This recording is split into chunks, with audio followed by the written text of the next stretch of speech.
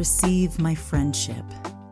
From the red letters, Jesus said, I have never called you servants because a master doesn't confide in his servants, and servants don't always understand what the master is doing.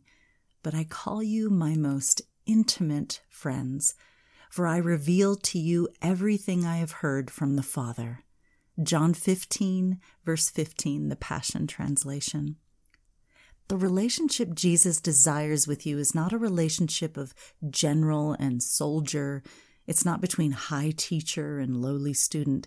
It's not even Lord and servant. It's a friendship. Jesus calls you friend. Friendship is defined as a state of mutual trust and support between allies. He has your back.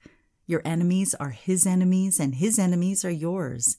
He wants you to sit with him shoulder to shoulder and see the world as he sees it. He wants to hear your dreams and have you hear his.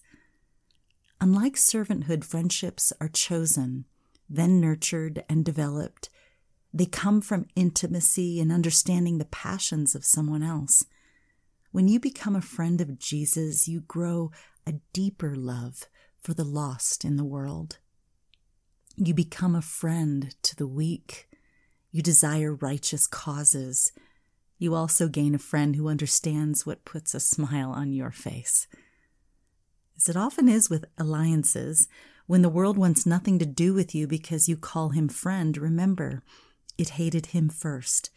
He will remind you that he has overcome the world. Every person can be defined by the friends that they choose.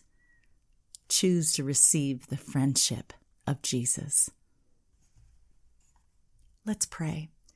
Lord Jesus, my friend, I want to know you more. I want to trust you with all of my heart. I want to hear your opinion about everything that's on my mind. I want to hear what's on your mind.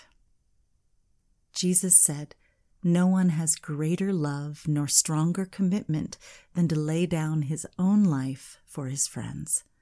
John 15, verse 13, the Amplified.